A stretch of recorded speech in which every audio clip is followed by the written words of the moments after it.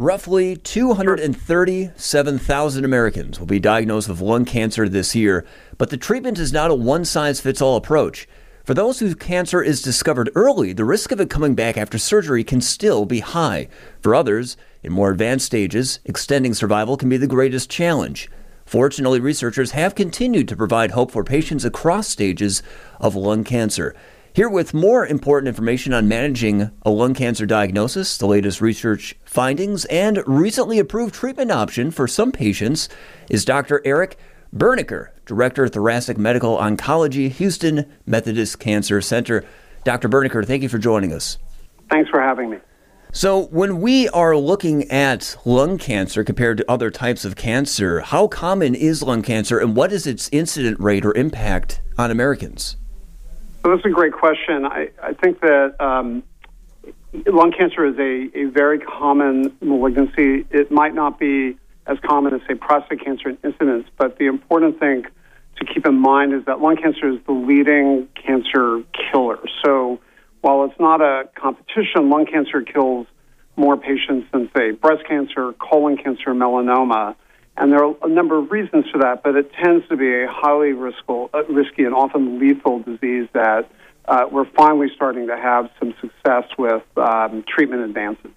So there are two types of lung cancer, small cell and non-small cell. What exactly is the difference between the two? So non-small cell has a number of subcategories, but the important thing is non-small cell is about 80% of lung cancer diagnosis. Small cell is about 15%. It is a more aggressive cancer. We have been seeing less and less since the institution of filtered cigarettes. And so the predominant thing, when people hear the word lung cancer, most likely we're discussing non-small cell lung cancer, which is the main thing that we're dealing with in the United States.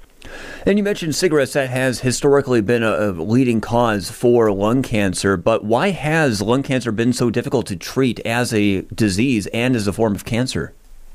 So there are a number of reasons. One reason is that a lot of times by the time lung cancer is discovered, it has already spread outside the chest or it's metastasized. And for a long time, our treatments for stage 4 or advanced disease were poor.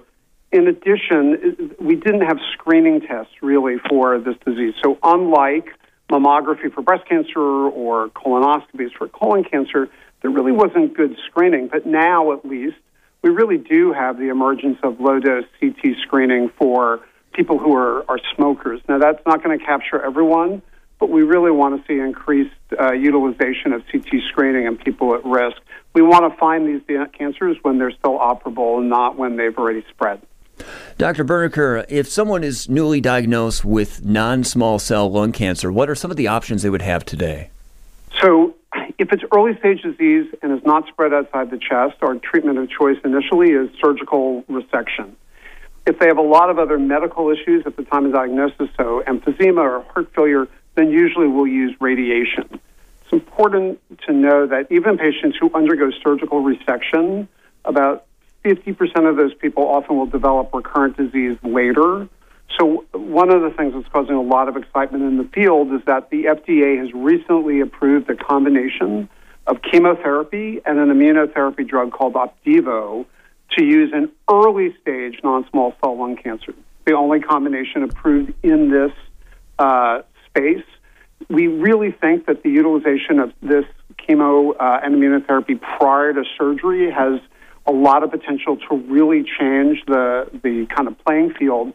I should mention that Opdivo is made by Bristol Myers Squibb, and for the sake of full disclosure, I've done research with BMS in the past. I'll also mention that, we've used immunotherapy in advanced stage disease, and Opdivo is also approved in combination with another immunotherapy drug in advanced stage disease and is also an option for therapy there.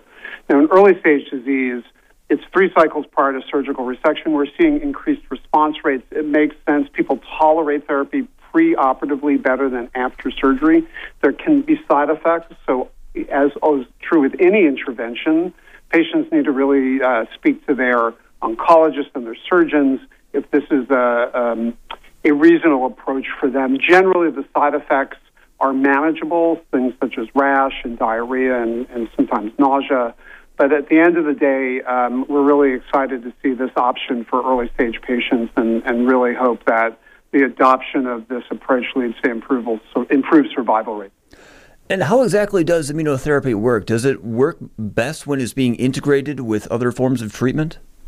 So that's a great question. So briefly, unlike chemotherapy that works by killing rapidly dividing cancer cells, immunotherapy works by theoretically stimulating and kind of unshackling the body's own immune system to attack these cells. Sometimes we use it by itself. Sometimes we use two immunotherapy drugs in combination in advanced disease. Sometimes we think it works good with radiation. So there are a number of things that we can use to kind of synergize response. It doesn't work for everyone, which remains one of the frustrations, but I will tell you that certainly the field of lung cancer has been revolutionized by the availability of these drugs, and as we better understand how to use them, we think we'll see better and better outcomes. Dr. Eric Bernicker, I want to thank you for joining us. Where can listeners go for more information? So I do think that patients should, if they have questions, should absolutely ask their healthcare professional. They can certainly go to the American Cancer Society website, which has got a ton of great information, and they can go to opdivo.com as well. Dr. Bernicker, thank you again. My pleasure. Thank you. Dr. Eric Bernicker, Director of Thoracic Medical Oncology at the Houston Methodist Cancer Center, talking about lung cancer treatments. This interview was originally conducted October 11th of 2022.